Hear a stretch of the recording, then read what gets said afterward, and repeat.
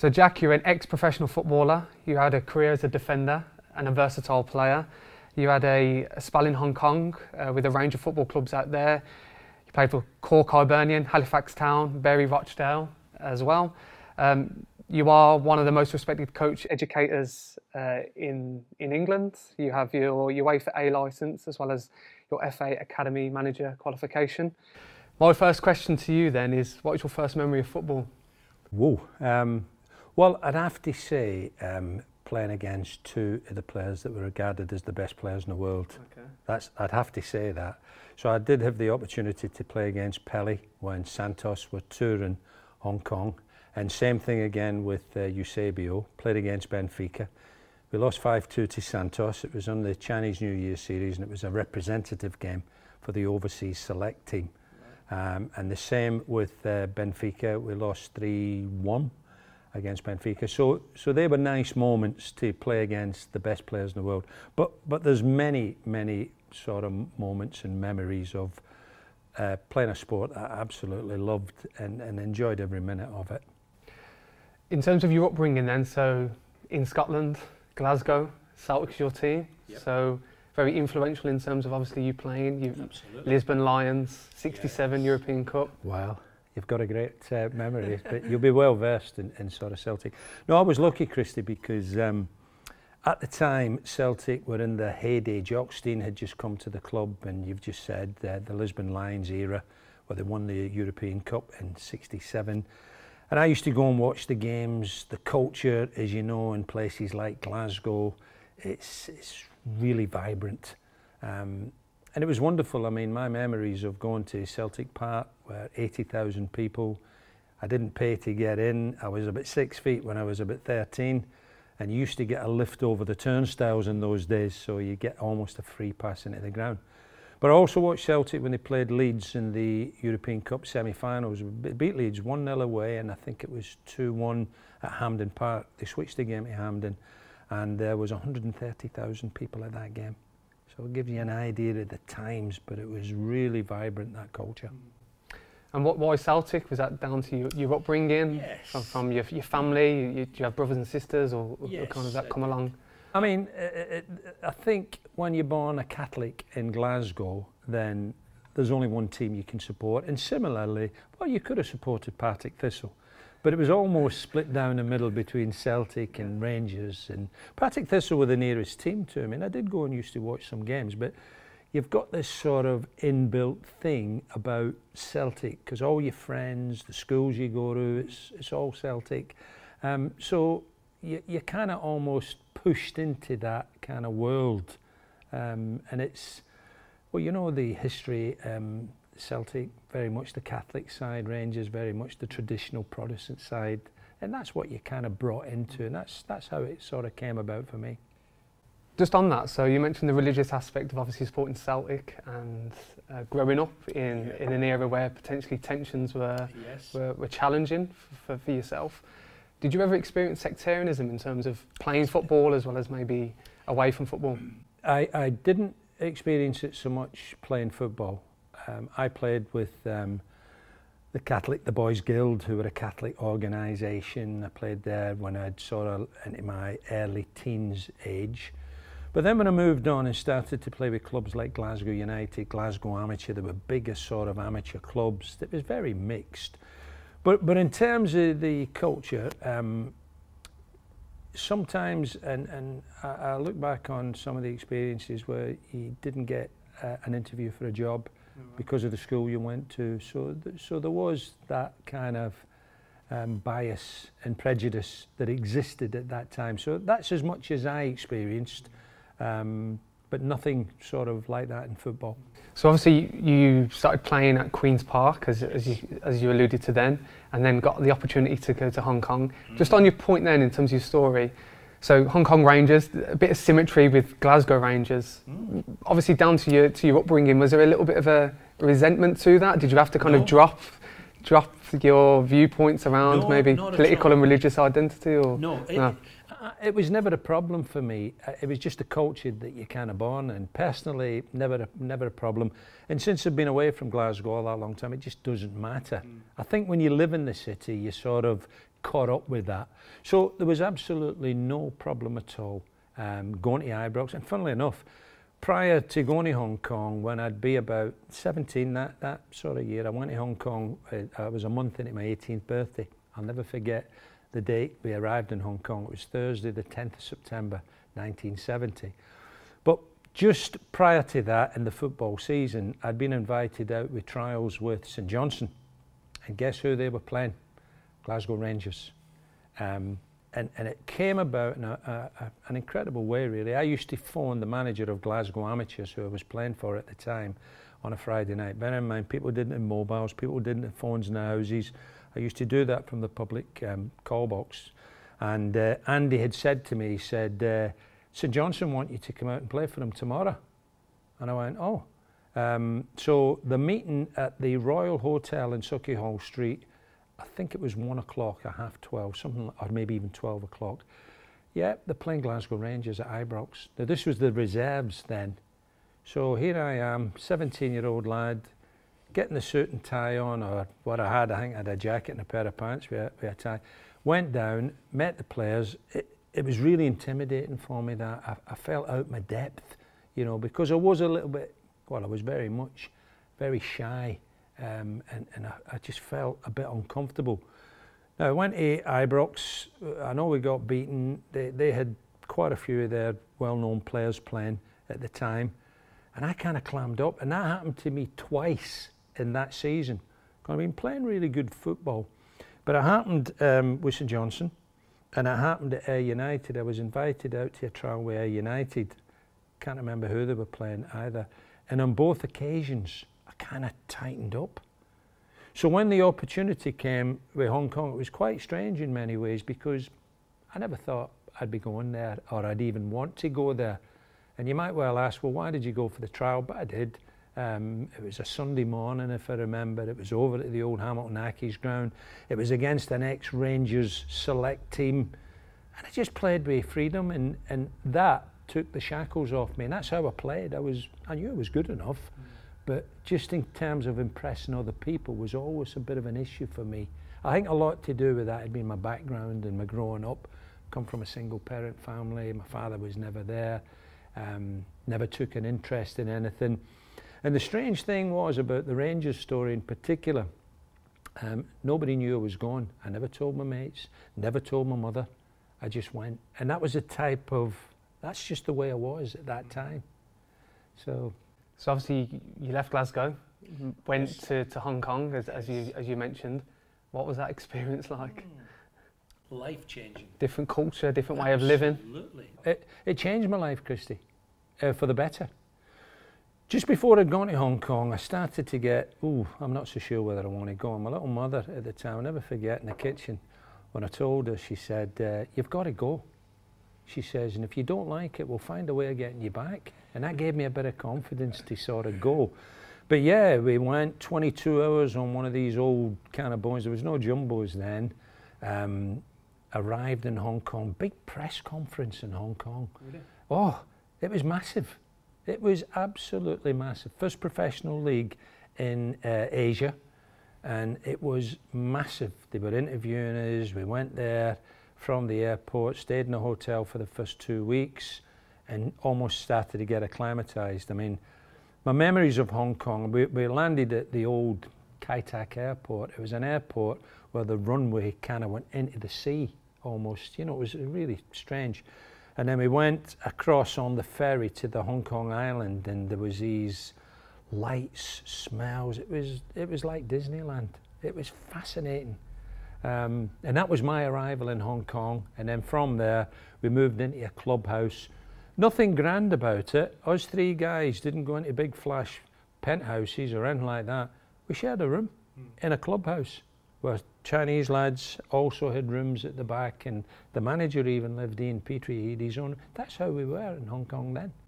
So you mentioned three of you, so was there other players that came with you during that period? Another two Glasgow lads, a lad called Derek Curry, who played at Motherwell for a spell, and another Glasgow lad called Walter Gerrard that I mentioned. Yeah. Now here's an interesting thing, both these lads lived the rest of their life in Hong Kong. Wow.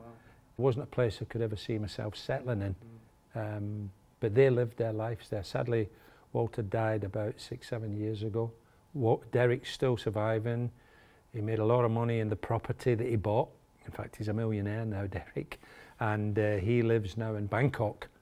And that story came about because much later on in my career in Hong Kong, I played with a team called Seiko, people that own the watch companies, Thai Chinese that owned it, hugely rich people, and they were the top side in Hong Kong after I kind of left Rangers. But what was football like out there? What was the standard like? How did you enjoy playing the games? Was there a challenge in terms of the opponents and the people that you come across? Well, this was my first full-time venture. I think in my contract, I've still got all the old contracts. I think I was on something like £60 a month. That was a lot of money then. Yeah. You know, a lot of money. And the crowds, it was incredible. I'm talking about 28,000 in the national. In Hong Kong, they don't have their own grounds because land's precious. Probably the most expensive real estate in the world. So they share grounds and the fixtures are sort of around. But when we had the games at the Hong Kong Stadium, full houses. The other venue was a place called Boundary Street, which held about 10, 12,000 full houses, all our games, because it was so big at the time. There was no other distractions. You didn't have the Premier League. Television wasn't what it was, and local football was booming. Technically, they were very, very good. You couldn't play the type of physical game you could play here because the humidity, it's really, really warm and humid.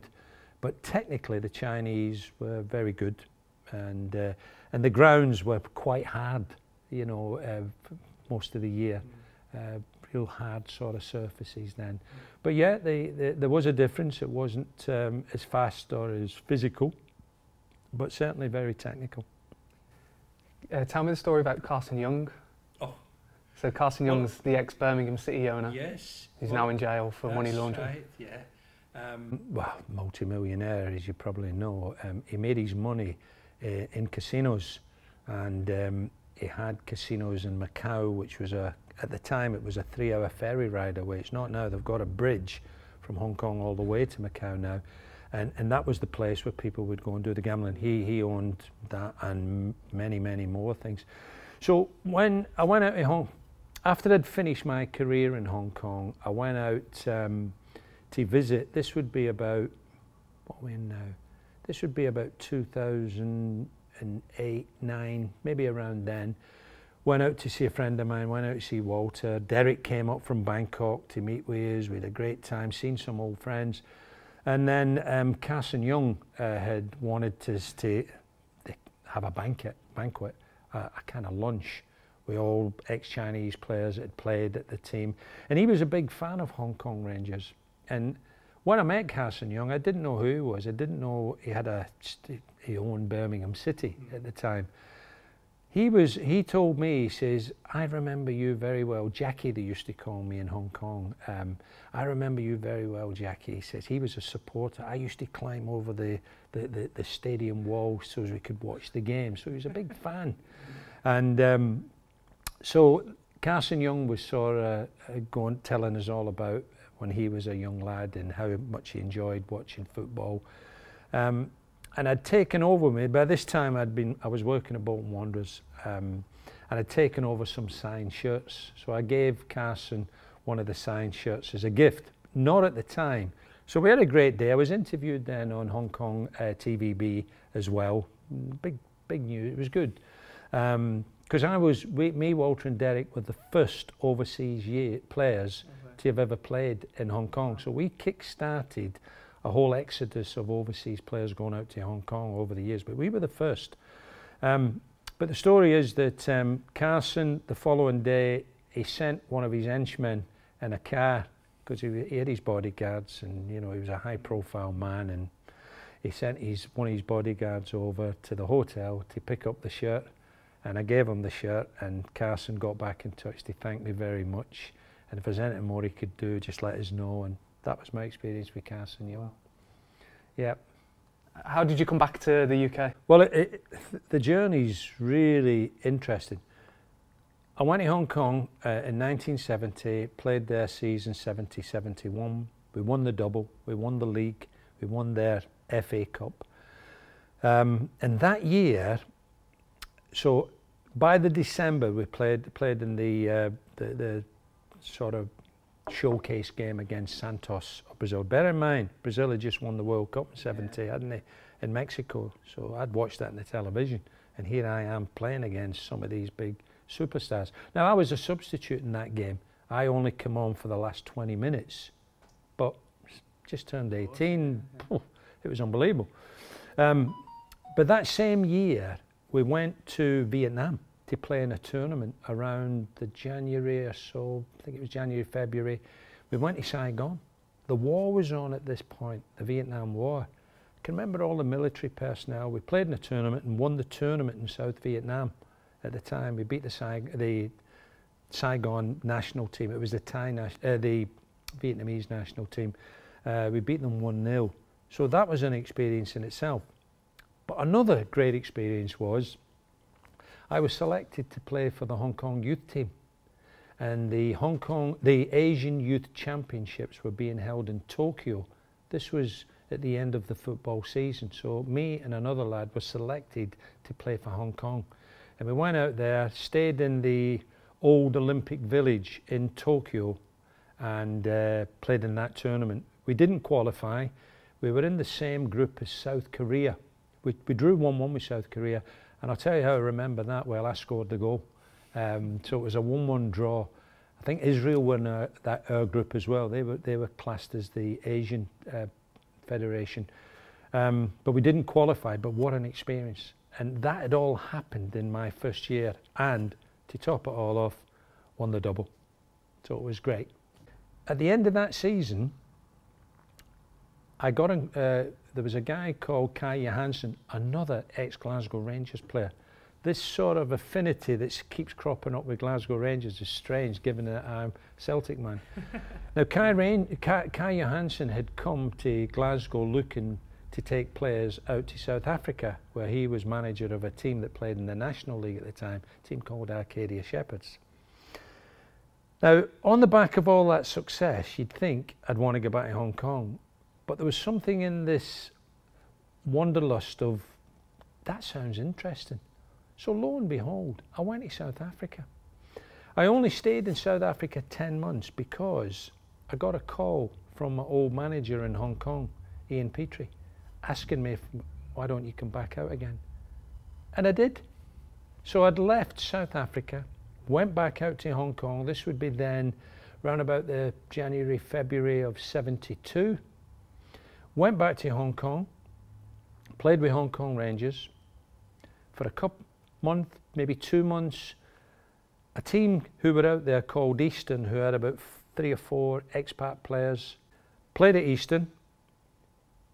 At the end of that season, I was bought by another club in Hong Kong who was the big up-and-coming team, Seiko, that I just mentioned earlier.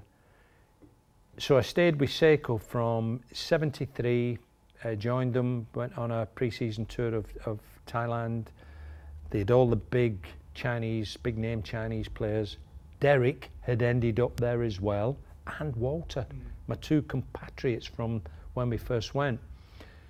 Won most things again there, and stayed with Seiko from '73 to '75. So that was my kind of block of Hong Kong. So you might be talking about 1, 2, 3, maybe 3.5 years interrupted by a spell out in Pretoria in South Africa. So you mentioned then Hong Kong wasn't your home, it was more of a temporary opportunity, and you mentioned South Africa as well. Yes. So when did you know the time was right to come back to the UK? Well, at the end of '75 season, 74, 75, at the end of that season, I decided that there's something that's missing in my life, and I didn't know what it was. Now, by this time, you had a lot of expats playing in Hong Kong. For instance, at Hong Kong Rangers, you had ex-Glasgow Rangers players. You had Willie Henderson, who's a bit of a household name, Alec Willoughby, and Jim Forrest. They were big name players. They were playing down but Seiko still sort of cleaned up, won FA Cups, leagues. I don't think we won them in both seasons, but they're always up at the top or thereabouts. So at the end of that season in '75, I thought, I'm missing something in my life. Didn't know what it was, but I didn't feel that comfortable as a single lad being in Hong Kong. And the social life was great. Anyway, I left Hong Kong because Alex Willoughby was leaving Hong Kong. Lad I just mentioned, it was at Rangers. And Alex had said that he was going to take over Cork Hibernians. And there was always something in me about going to Ireland, you know, because my parents, their background is Irish. Something about going to Ireland appealed to me for some strange reason. But I played the season there with Cork Hibernians and enjoyed it. Very different brand of football. In what way? Physical, absolutely very physical, quicker. And the pitches weren't great.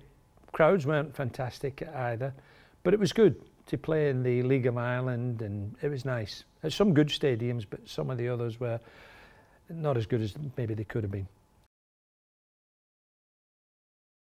At the end of that season, Rodney Marsh came and played on a match-to-match basis, and Rodney Marsh was doing that. I think he'd left Man City, and he was playing on a match-to-match basis because he was going to go out and play in the States with Tampa Bay Rowdies.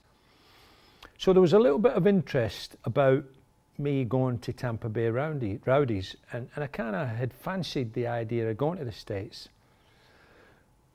And to top it off, at the end of the season, Cork Hibs were invited to go and play in the States in the AFL, I think it was then, wasn't the NFL, but Cork Hibs would be one of the wildcard teams that would play each team in the league, which meant we played, I think it was 12 games, how it worked out, in a 3-week tour. That was from coast to coast. It was grueling, and I played in every game. I was exhausted, but I did play in every game. So that was kind of, it was a wonderful experience going out there with the lads. And there's a funny little story to tell on that, because they're great party animals, the Irish lads, great for a sing-song and all the rest of it. And on the plane, as we flew from city to city, right across the States, from New York right over to Salt Lake City, down to California, up to Chicago, we did it all. On one of the flights, well, first of all, the stewards and the stewardesses on the flight used to leave messages for the next crew to say, give them a few beers and a couple of glasses of champagne and you'll get a great crack out of them, you know, they'll sing songs. And they were really sociable and singing songs and fabulous. One of the flights, Sidney Poitier, you remember the famous actor, Sidney Poitier? He was on a flight. And the boys and Sidney Poitier come up and shaking hands and yeah, honestly. And I'll never forget that. I know he's just recently died, but Sidney Poitier, shaking hands with the lads, really singing the praises of the boys and the entertainment. So that was a little side story that went with that. But that tour, I actually ended up playing in the last game Cork Hibernians ever played. It was against Auckland Buccaneers. That was the last game of the tour. Cork Hibs folded after that. They had financial problems. Right. I might add, not because of the money I was getting, by the way, which wasn't a great deal, but Cork Hibs had folded, and that was the last game. So a real great club who'd a great record of being in Europe and doing really well. They had a great history in Ireland. I played in the last game for Cork Hibs, so Cork Hibs was no more. So how did the playing career come to an end? 83, kind of injuries, even the love of the game was starting to wane. I could feel it. And bear in mind also, we didn't have sports science, Christy. And if I'd have known then what I know now, I could have looked after myself even better. But we didn't have those sort of things. So I think all of that was sort of making me sort of feel the way that I was feeling towards the end. Is that in terms of diet, training? Diet, training, alcohol, lifestyle. Yeah. You know, there was a huge drink culture surrounding football all through my career, coming from Glasgow, being in Hong Kong, even in the English league, there was. And yeah, you can make a choice and not get involved, but and like now I know the difference. I could have looked after myself better, I'd have to say that. But with the pressures, financial pressures that were starting to come on us, and bear in mind, I'd only ever played professional football since leaving school. I don't have an academic background, and what am I going to do? Started applying for jobs, found it really difficult. You know, I was applying for all sorts of jobs, fire service, police, salesman jobs. I couldn't do those jobs, but I was applying, I was really trying, couldn't get anything. Leisure attendant, couldn't get a job. Was that hard in terms of you being this professional footballer, this athlete, travelling the world, opportunities to play in front of people, playing the game that you love? Was that a challenge for you, going into a different industry? No, it was just trying to break into an industry that I probably wasn't qualified to get into, because I'd only ever known the football side, the playing side, and I just, no academic and anything, so I didn't have a CV. I just kind of went, and they take you at face value and probably thought he doesn't have the experience that we want for this type of job, might not be suitable.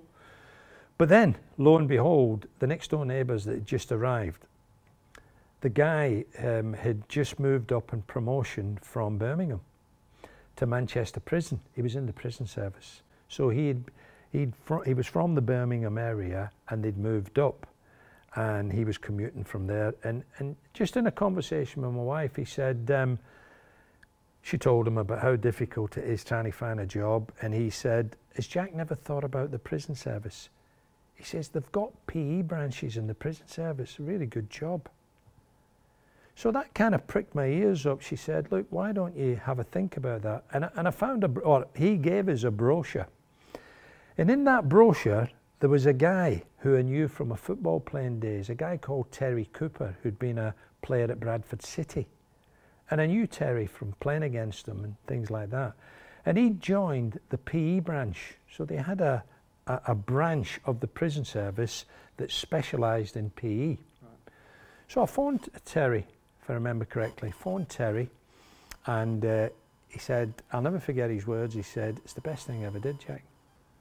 So that prompted me then to apply, and you had to sit an entrance examination that involved a little bit of maths and English and things. And I always remember going to the local library to get a bit of peace, to try and do a little bit of studying time and just brush up on some of the things. Because I had some of the old entrance examination papers from Graham next door. So I was starting to do a bit of that. You know, with two young kids at home, I couldn't do it at home. Did all that. Went for the entrance examination, and that was at Strangeways Prison. And this was my last chance. I can remember taking my rosary beads with me and all the usual, the Catholic stuff that you do, and sat in the car park and going up, and there was maybe 20 people there did the exam. And at the end of the exam, this guy came in a uniform, and he said, he called these names out. My name wasn't mentioned. And he asked these guys to go out the room to get into another room. And I thought, I failed this, I've not got it. Then the guy proceeded to tell us, he says, those people have not got the job. He says, you're the people that's passed. I was elated. There was 3 parts. There was an entrance exam, there was a medical, and there was an interview. So the next stage was the interview stage, and that was at Strangeways at HMP Manchester.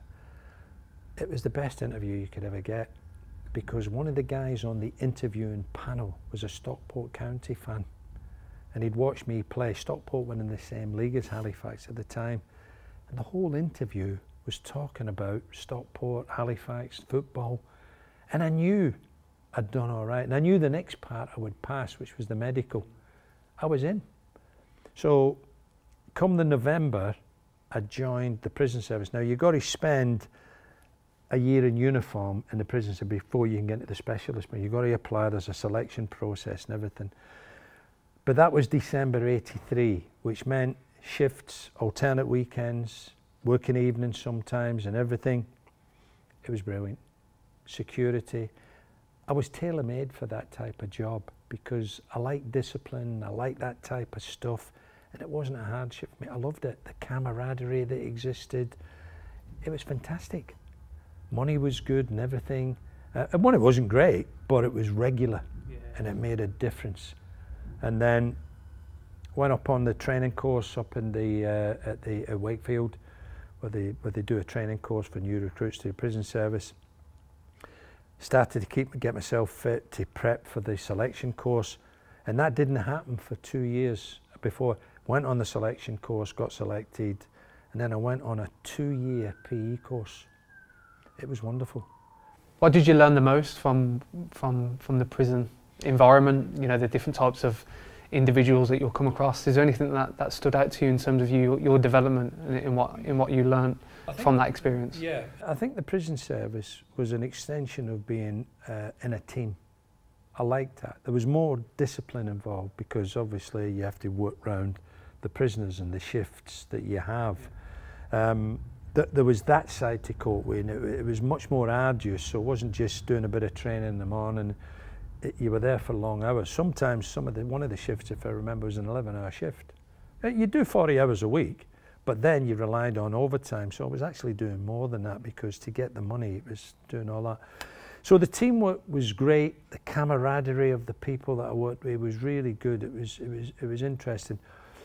When I went on to PE, that was into smaller, more focused groups. And what I learned was respect for other sports. Because I used to think if somebody was a gymnast, I didn't realise what went into being a gymnast. Physical, hard, much harder than the football side of things at that time. So I learned about respecting other sports, other disciplines. I learned more about being part of a bigger team, but in PE it was being part of a smaller group. And that developed me as a person because the PE training taught me how to work, to be good in class teaching, because we used to take classes, used to actually take inmates, really difficult people, used to be in structured PE sessions, so you had to prepare session plans, you become confident, you express yourself through your use of voice, your demonstrations, you've got to be strong, because you're dealing with people that are dysfunctional. You know, you're probably working with the most dysfunctional people that you could ever work with. And when I went to Garth, they were long-termers. You had to be doing 4 years and over. 70% of the population was lifers. I ran the football team. I managed to get the team into the Wigan and District League. Obviously all home games, but we had wonderful facilities.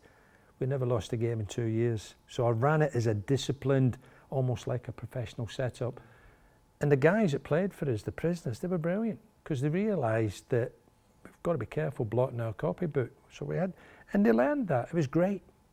So how did that experience shape you in terms of your football coaching then? So you mentioned discipline then. I'm sure you've learned a lot in that experience. What it taught me was to be confident, how to manage groups of people. So as a player, you tend to focus very much on your game, you know, your side of the game, instead of the bigger picture.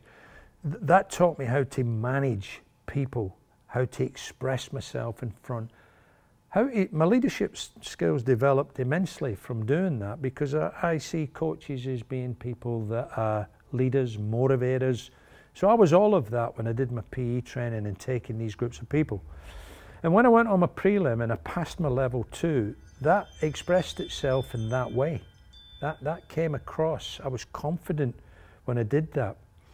And how that was the key thing that sort of took me into the coaching side then, because when I did my prelim, we had to do pre-selections then before you could go on and do the full badge, the advanced coaching license, which is the equivalent to the A license.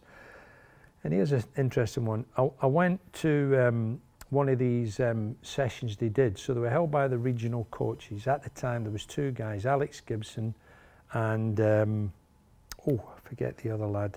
It will come to me. And the course was being held, or the day's event was being held at Rochdale.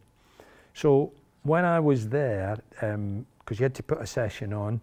I put my session on, felt really confident. You know you've done well. It's a bit like playing a game of football where you know you've played well. You know that you've got the group in the palm of your hand. That was all as a result of my PE training, by the way, the confidence it had given me. Peter Barnes was on that day. I always remember Peter Barnes, and I can remember the guys saying to Peter, using me as an example, because Peter was a brilliant player, absolutely brilliant in his time at Manchester City, could ping a ball and put it on a sixpence, which he was still doing in the demonstrations and the sessions that we were holding. But he lacked a little bit on the other side at that point in time. I don't know how he went on from there. And I can remember the guys using me as an example. He says, think about how Jack's just delivered. He said, I felt 10 feet tall. It really gave me great self. I knew I was doing well. I knew I was confident because I'd worked hard to get there. And the prison service had helped me immensely. So that was the difference. The confidence, the way you express, the presence you have as a coach. Really important things that I think matter.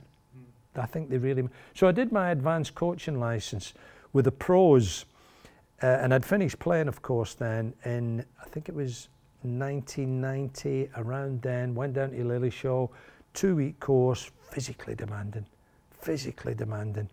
But I was fit, and they put you into groups. There would be about maybe 80.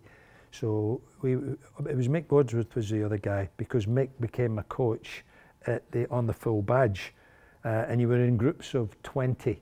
So I'd have people like David Moyes would have been in my group, Chris Kamara, Paul Bracewell, Paddy Roach I think might have been it.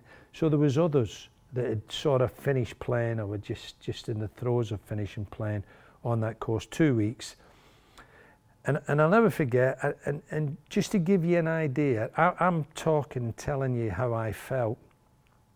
They used to mark you on a system then. I think you did 3 sessions. I can remember one of the sessions was forward runs without the ball.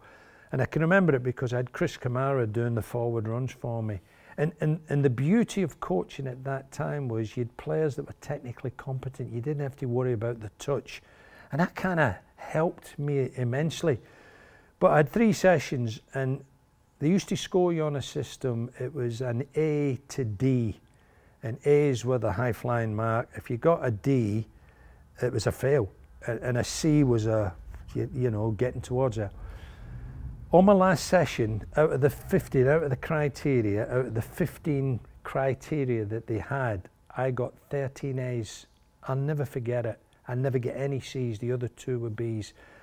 And that kind of just give me, I felt good. I would have been shocked if I hadn't have passed, because I'd worked so hard. I was physically prepared. I was mentally prepared. I didn't have a drink in the 2 weeks I was there. I went to bed prepared. I got up in the morning sometimes at 5, 6, and I'd go down to the pitch and visualise what I was really focused. And I was rewarded for the work I'd put in. But thanks again to what I'd learned through the prison service helped me immensely. So I was successful, passed my advanced coaching licence, and I felt 10 feet tall. One of the key things that I kind of think about when you talk about that experience is attention to detail. Yeah. So very much, you mentioned you went back to your room, writing stuff out, very much of attention to detail. You used to visualise your sessions beforehand. Do you think that's the difference between good coaches and expert coaches, is that attention to detail in terms of designing practices and preparing? Yeah. I think there's 2 things. I think you've got to love what you do, and I do. I absolutely love it, and you've got to look at it as if it's not a job. So both of them was applied to me. I love what I do, and as a result of loving it so much, I don't even see it as a job. It's a pleasure, and I get paid for doing that. But you don't get paid right away. You've got to work hard. I only wanted to work hard because I had a genuine desire to do it. I didn't know what the future might hold. I didn't know that Bolton Wanderers would come on the ride, and I didn't know I'd have 30 years with the FA. I didn't know I would be making extra money. I did it because I knew I had to do it, because I wanted to do it. And I wanted to be the best I could possibly be. And I spent a lot of time writing things out freehand, talking to people, going and observing good coaches. I did all that. I did all that to prepare me to make me a better coach. There's no easy way around it. It's got to be done. It's interesting you say that, because when we see certain people within the game, people in business, in leadership, we always see them in terms of their limelight, their glory, but we don't necessarily see the underlying layers of what you've just mentioned around the disappointment, the constant trialing, constant trying to get opportunities, and then obviously eventually getting them. I totally agree. I mean, the best part of my sort of career, when I'd done all my bits and pieces with the FA, continued to do all that, still working in the prison service, and Bolton Wanderers was a wonderful experience for me. So talk to me about that experience at Bolton then. Well, in 1997, Bolton didn't have the academy they have now. Martin Dobson, you might remember, famous ex-Burnley, ex-Everton, ex-England international. He was looking for A-license. It's funny, my whole journey, people, rather than going for interviews, it's funny how people kind of pick up and maybe what you're doing in the area. Martin Dobson, through a friend of mine, had sort of put out some feelers asking whether I'd be interested in coming and doing a bit of coaching in the academy. Bear in mind, it was all part-time. So I did. I went down to the old Burnden Park at the time, met Martin. He was talking to some people, scouts and different things about what he was going to try and do at the club. Came across very well, gave us some kit, and I was kind of signed up to do something 2 nights a week, I think it was. And at that time, it was local in Falmouth. It was at a place called Harper Green, which is a secondary school in Falmouth. It was only 2 minutes from my house. So started to do that. Did a bit of coaching with the under-16s schoolboy team, the boys that are just moving in possibly to become first-year scholars. And David Lee, the ex-Bolton player, worked with me. Me and David got on really well with David, and we did all that. And when we did the training sessions, every group was on the pitch at the same time. So we had an AstroTurf pitch, but you only have a little area, and you've got to put your sessions on for the boys. That's how it worked then. And it was good. Enjoyed it. Great games program. That was the real difference. I thought these were, they weren't scholars, but they were the elite grassroots players. So some good boys playing at the time, and loved the games program. And that was my introduction. Martin got sacked at one point, and another guy had took over called Chris Sully. And in 2000, Chris, the club had moved to the Reebok. Sam was, I think he came in around 98, 99. Club were pushing to get into the Premier League. They subsequently had 11 or so years in the Premier League. We had Lostock on stream, the academy. 2004, Chris asked me, would you consider coming in full time? And he asked me to put a little business plan together, because I'd been doing a lot of these football development programs, coach education stuff. And I did a little bit of research and found that Bolton could apply to become a centre. We could draw down funding for it, so it could be self-sustainable, this model, you know, if we became a centre, and I could still continue to do a little bit of coaching at a club. 2004 that happened. The manager liked the idea, and Sam had said to Chris at the time, we'll underwrite it up to the tune of 100 grand for the first year. We made money straight away, Christy. We made money. And after 2 or 3 years, we were posting profits after all our costs had taken out about 280,000. So we became a very viable enterprise. So much so that the chief executive at the time, Alan Duckworth, decided that we don't sit any longer in the academy.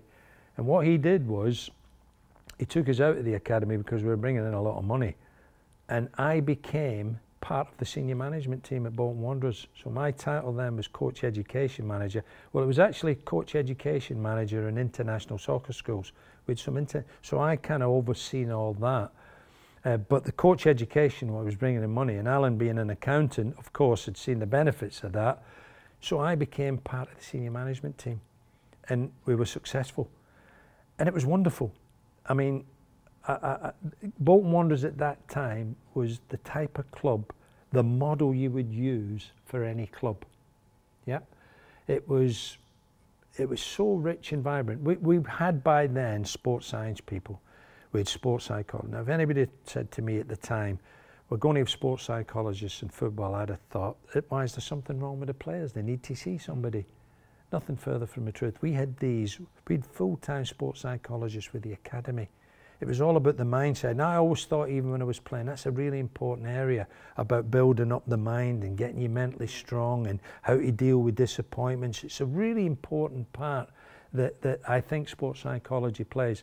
I was never introduced to it as a player, but I really bought into it because the guys at the time, they were fantastic. We had a guy called Mike Ford.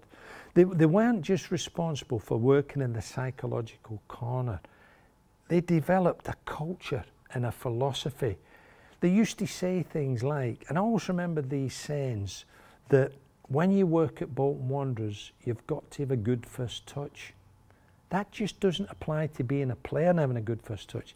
That's every member of staff. If anybody comes in contact with you, you should represent and portray an image that they would want with that type of club. And that's what it was like. It was rich, it was vibrant. They were wonderful people. Another one of Mike's sayings, we want to make you the best that you could possibly be. So they'll invest in you. But we want to make it so good that you won't want to leave. And I didn't, and neither did anybody else. The people, it was a dream. And we had great times. Good group of people have gone on to greater things now. Some of them are working in the higher echelons of the FA, some working in the Premier League, some working in other industries. They've all gone on to great things. And it's funny, sometimes in your life when you get a collection of good people, it doesn't happen often where you're in a place which is so wonderful to be. It only happens for short periods of your life. And you wonder, and Bolton subsequently, Sam left. The chairman brought in people that were doing my job. It all died a death. I'd left with a bad taste in my mouth. By 2014, I just had to get out of the club. Very acrimonious departure with the chairman at the time. But it started to go before that, around 2011. It was slipping, it was sliding, they'd lost. And the model was great. So if you don't like the personnel, fine. But don't get rid of that model. That was the best model I've ever seen at a football club. I get the sense that you've come in as an educator, a coach, and then had to put a different hat on in terms of leadership and kind of a business mindset. Yep. Just on your point there around different management and different types of people, do you think the element of culture is underestimated within football? You see different examples within the modern game at the moment, but you mentioned the term culture and that sense of togetherness and great people. Yeah. From a leadership point of view, is that underestimated? Absolutely. At the time when I was in good terms with the then chairman, Phil Gartside, God rest his soul, he's no longer here now. Bolton Wanderers have a rich, if you use them as an example, they've got a fantastic rich history. 1888, I think they were formed, founder members of the Football League, won the FA Cup. 3 years.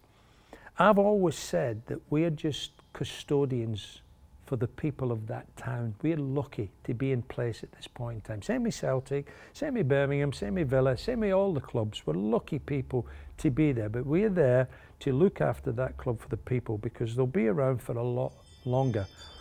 Now, I used to say to Phil, when you bring in a manager, because the managers he brought in after Sam, it could be for other reasons, but they didn't do as well as Sam. So, what is the culture of Bolton Wanderers? So, when you bring in a manager, do you just suddenly capitulate and he brings in his own culture, his new people? Because that's what happens. They bring in new people. All the people that were there tend to go with the manager. So they're kind of restarting again. But there must be a core element that belongs to the club. What is it you want? How does Bolton Wanderers want to play football? What do the people of Bolton Wanderers expect from this club? What's your culture? What's your standards? What's your values? And you know, it sounds so elementary. They don't have it. He actually said to me, he says, "You're right, Jack." He says, "I wish we had." But I think it's such quick reactions to what's happened. They don't prepare well. You have to prepare these things years in advance. You have to, and then you've got a smooth machine. Different people, but similar to what you've been doing. Maybe even at a lower level because you've not got the finances. So I just wonder how many clubs actually do that. How many clubs have a culture? How many clubs prepare for that transition? Because it's going to happen. You still live in the Bolton area. Yes. Do you ever go back to Bolton? Yes. Yeah. My son and my grandson are season ticket holders. Okay. I went, the last game I went to see was a great game actually. I went to see the game against Sunderland last season where they won 6-1. I don't go regular, but that's one of the games I did go and see. 20,000 crowd, great result.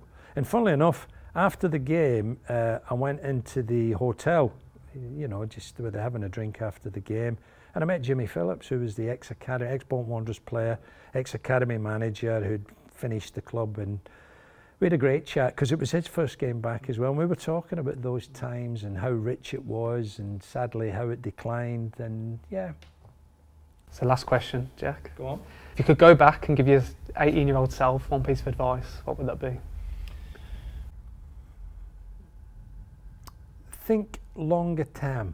I think as an 18-year-old, the initial decision to go there was life-changing, as I've said, and I've kind of almost given you a flavour of my life. I have enjoyed it, so I think it's important that you enjoy it, but I think I'm talking about culture and philosophy and values. I didn't really have a long-term plan, and I think that might have made me more stable.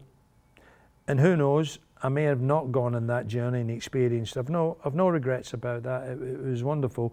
But certainly I think I should have planned a wee bit better for the future. And the person that sits here today is certainly not the same person that was there when I was 18. You wouldn't expect it to be. You kind of live your life a little bit more free and open. But look, I'm a happy lad. Football has been really kind to me. A sport that I was introduced as a boy in Glasgow, kicking a ball about, and here I am today, still involved, doing my stuff at UCFB, and loving every minute of what I do. So I've been a lucky lad, but my key thing would be plan, prepare, work hard, and love every minute of what you do, because it won't last forever. No passion, no point. You couldn't have said it better. Thank you so much, Jack. Thank you. Thank you. Cheers. Perfect.